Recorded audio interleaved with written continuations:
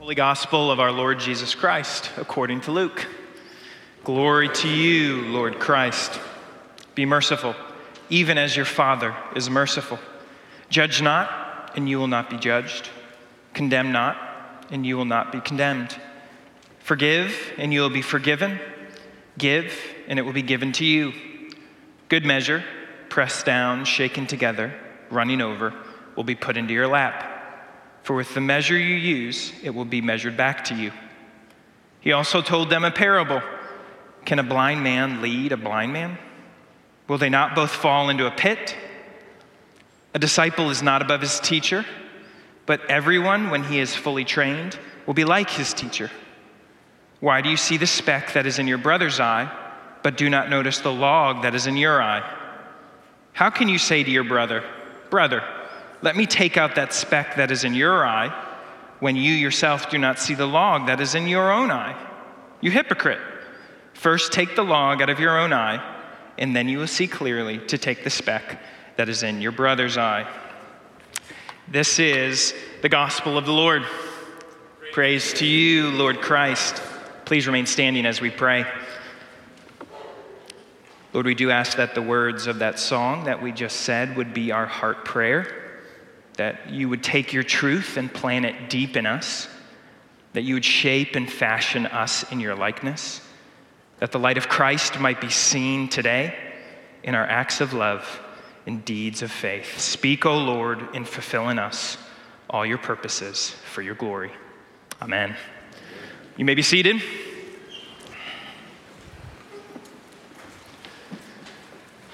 Don't judge me. Christians shouldn't judge. You who are without sin, you cast that first stone.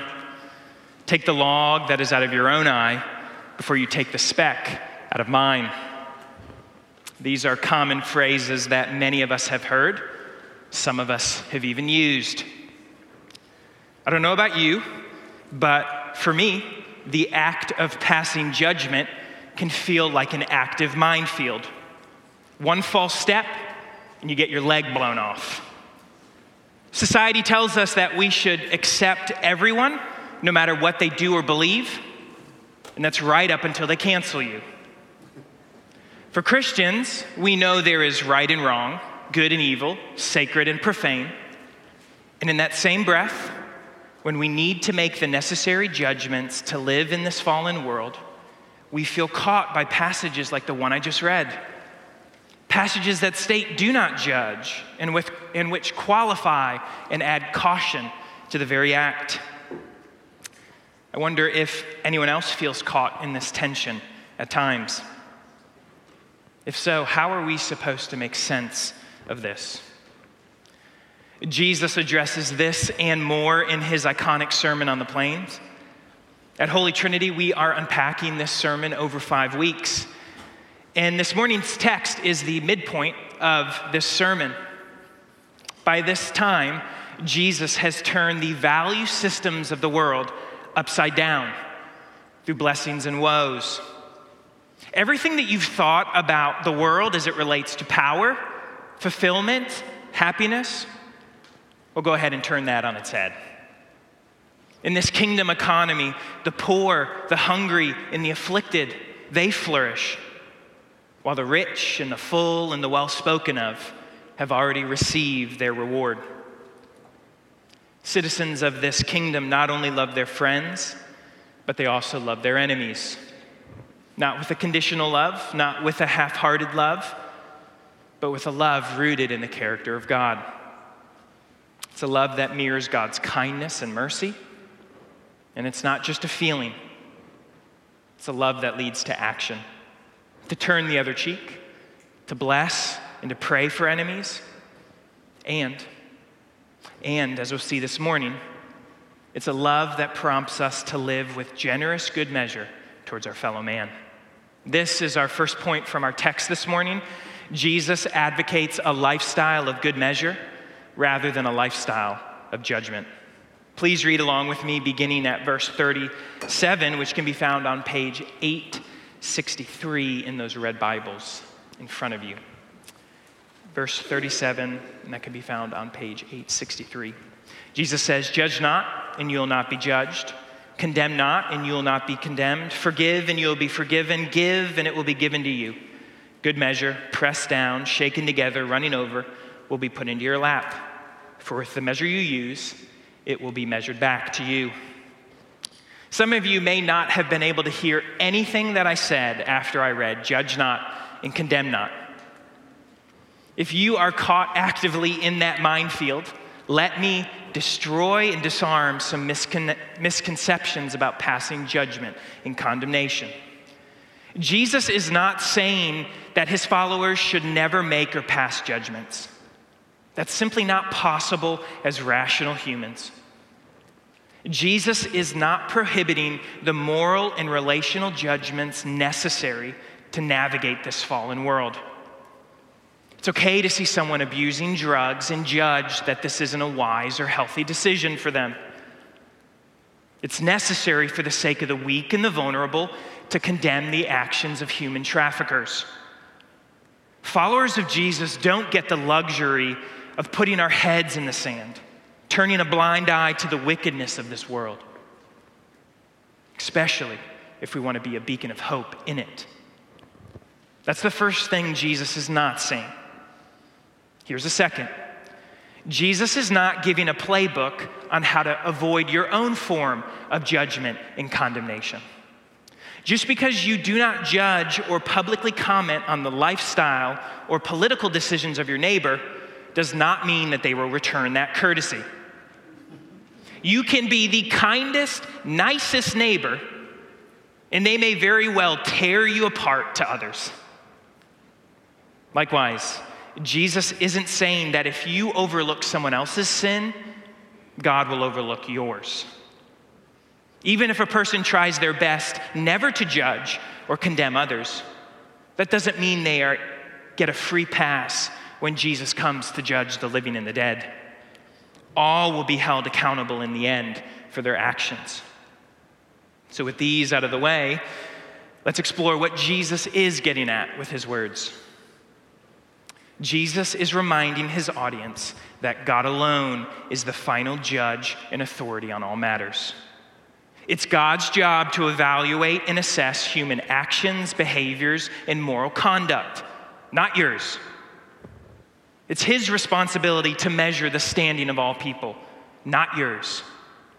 So while it's right and necessary to make judgments, that's not our main role.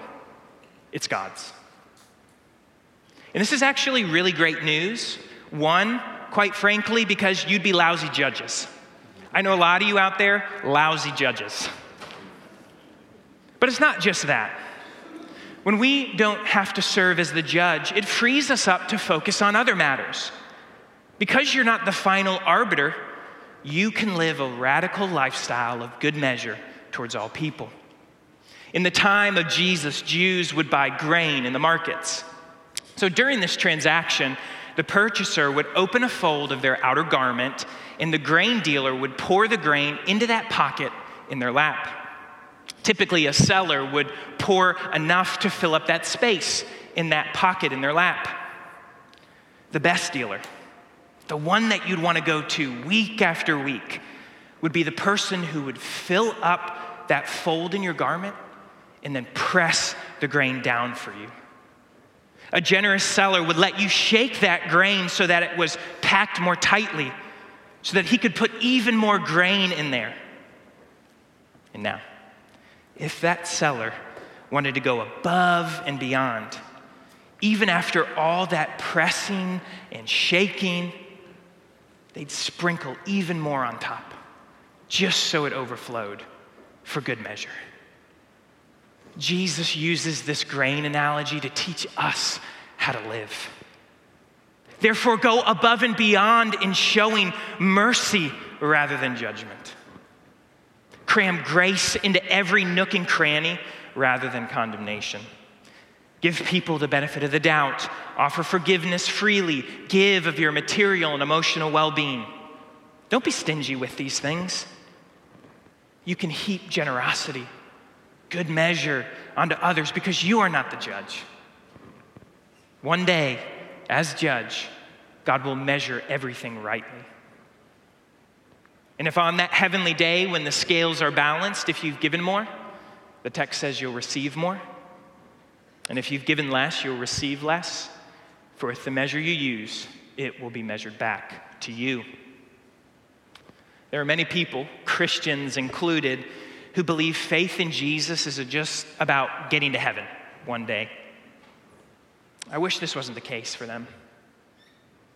These people often miss the incredible, right in front of you now benefits of God. I'm persuaded that if we start treating others with good measure now, we'll have a fuller, more satisfying life in this world. When you realize that you're not the judge and final arbiter, you don't have to spend time or mental energy trying to get back at people. You don't have to spend time making sure that everything balances out and is fair in this life. Believe me, life is glorious and good when you spend your time instead trying to creatively bless and serve other people rather than judging them. Notice that I haven't said that when you treat others with good measure, you'll be guaranteed worldly prosperity, like health, wealth, status, or happiness. That may happen, but it may not. I know plenty of mature Christians who've had a tough go of it in certain seasons of their lives. And yet the vast majority of them, when asked, will quickly say that it's been a good life, a full life, and that it's well with their souls. Jesus advocates a life of good measure. This way of living has many benefits, but it won't be easy. Life will try to trip you up and pull you down from this path.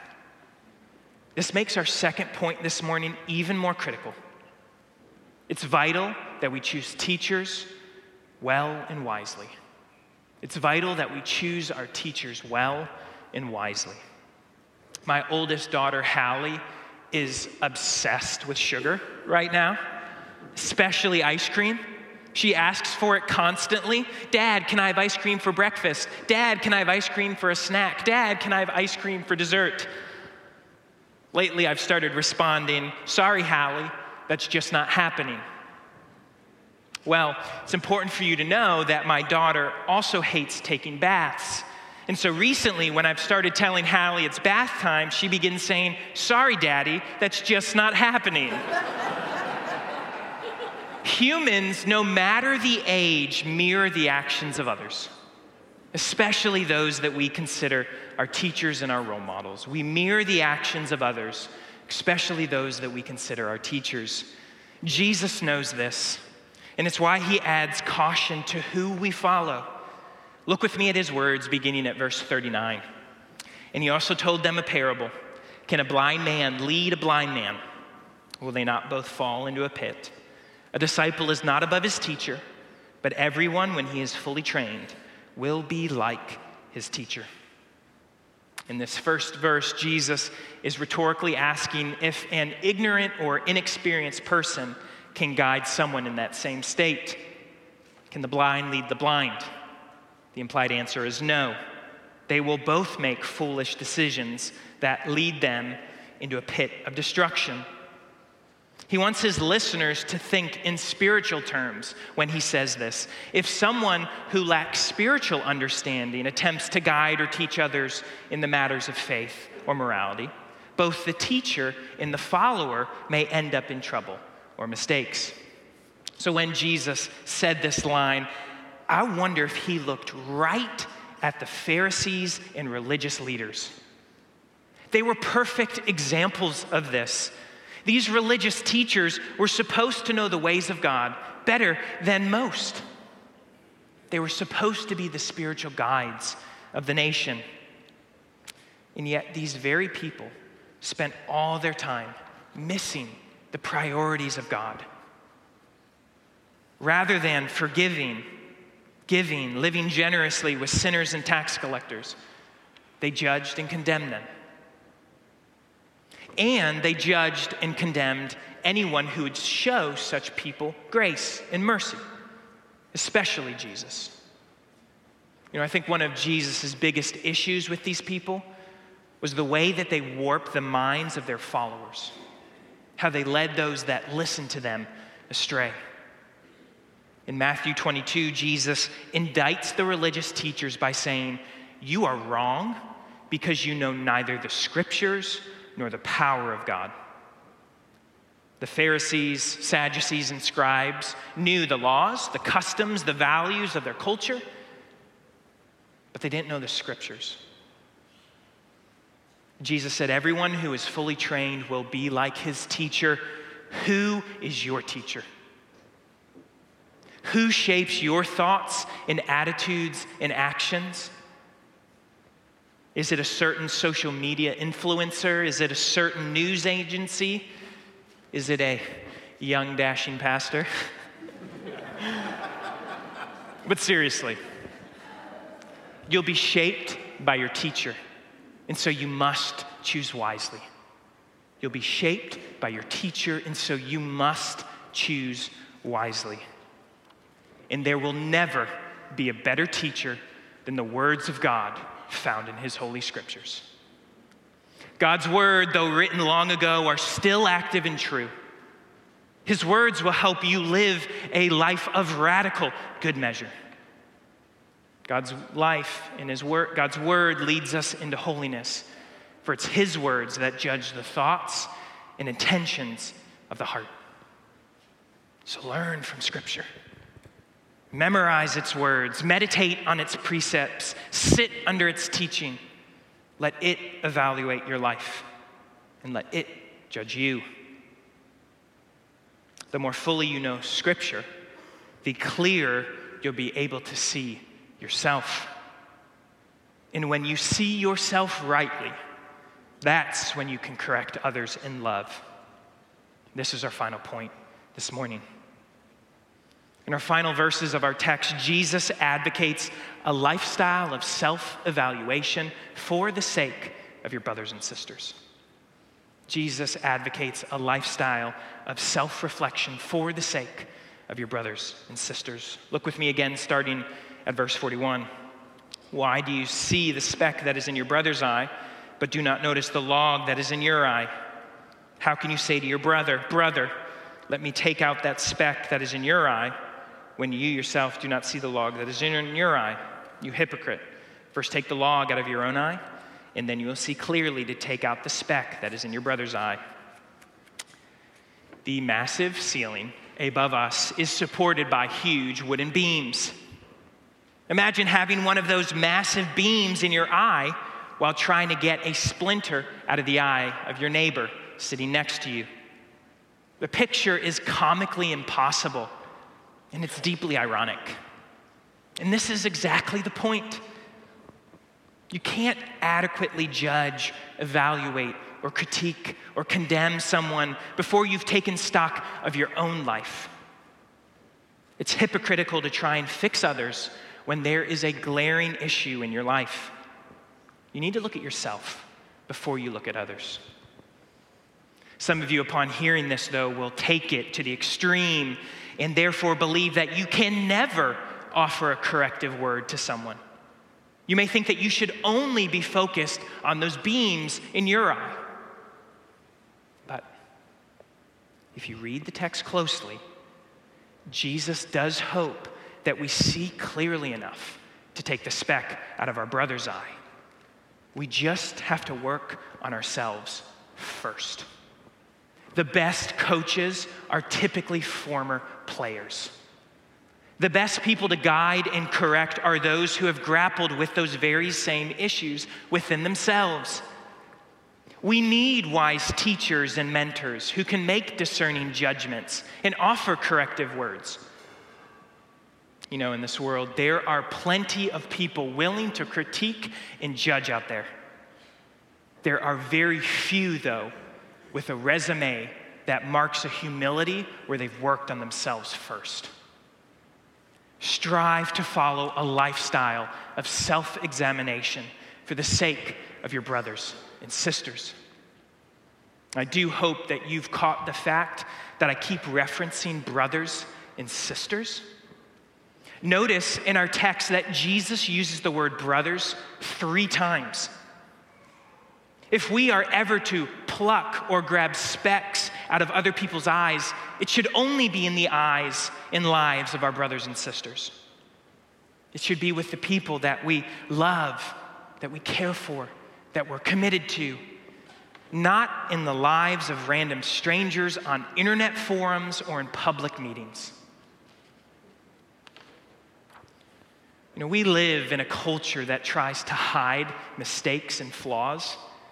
There are whole teams within companies and political organizations dedicated to the art of the spin, spinning the story to avoid ownership and fault. And at that very same time, the world is very quick to destroy you for any little mistake that you make. But we, as followers of Jesus, we've got nothing to fear. There's no need to hide. There's no need to shrink back when we see something in ourselves or others, because we see the world clearly. We know everyone has issues. Everyone has flaws. Everyone has sins, for all have fallen short of the glory of God.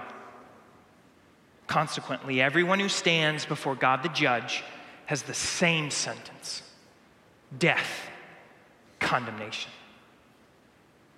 But a Christian can tell a better story. We know that judgment and condemnation isn't the final word. This judge came out of the bench and he himself stepped onto the stand. That judge took our verdict upon himself. God in Jesus Christ had every right to judge us, but instead was judged on our behalf on a Roman cross. Jesus had the right to condemn us, but was condemned on our behalf. Jesus had the right to punish those that hurt him, and yet he forgives them at the hour of his death. And at the very last moment of his life, he gave the ultimate gift of his own Spirit to a wayward people. How do we transverse the minefield of judgment? We fix our eyes on God alone. For he is the one judge. And therefore we can live with radical good measure to our fellow man. We choose our teachers wisely and we hold fast to the words of Scripture. We let God's word evaluate us and transform us, not for the sake of ourselves alone, but for the sake of our brothers and sisters. And we never forget, as seen through Jesus, that mercy triumphs over judgment. Let's pray.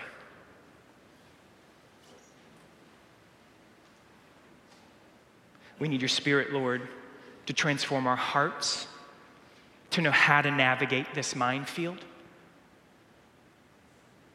And as we're transformed, we realize what we really need is you. Sanctify us by your word. Grow us into Christ-likeness, that we might be a witness and source of hope to the world. Amen.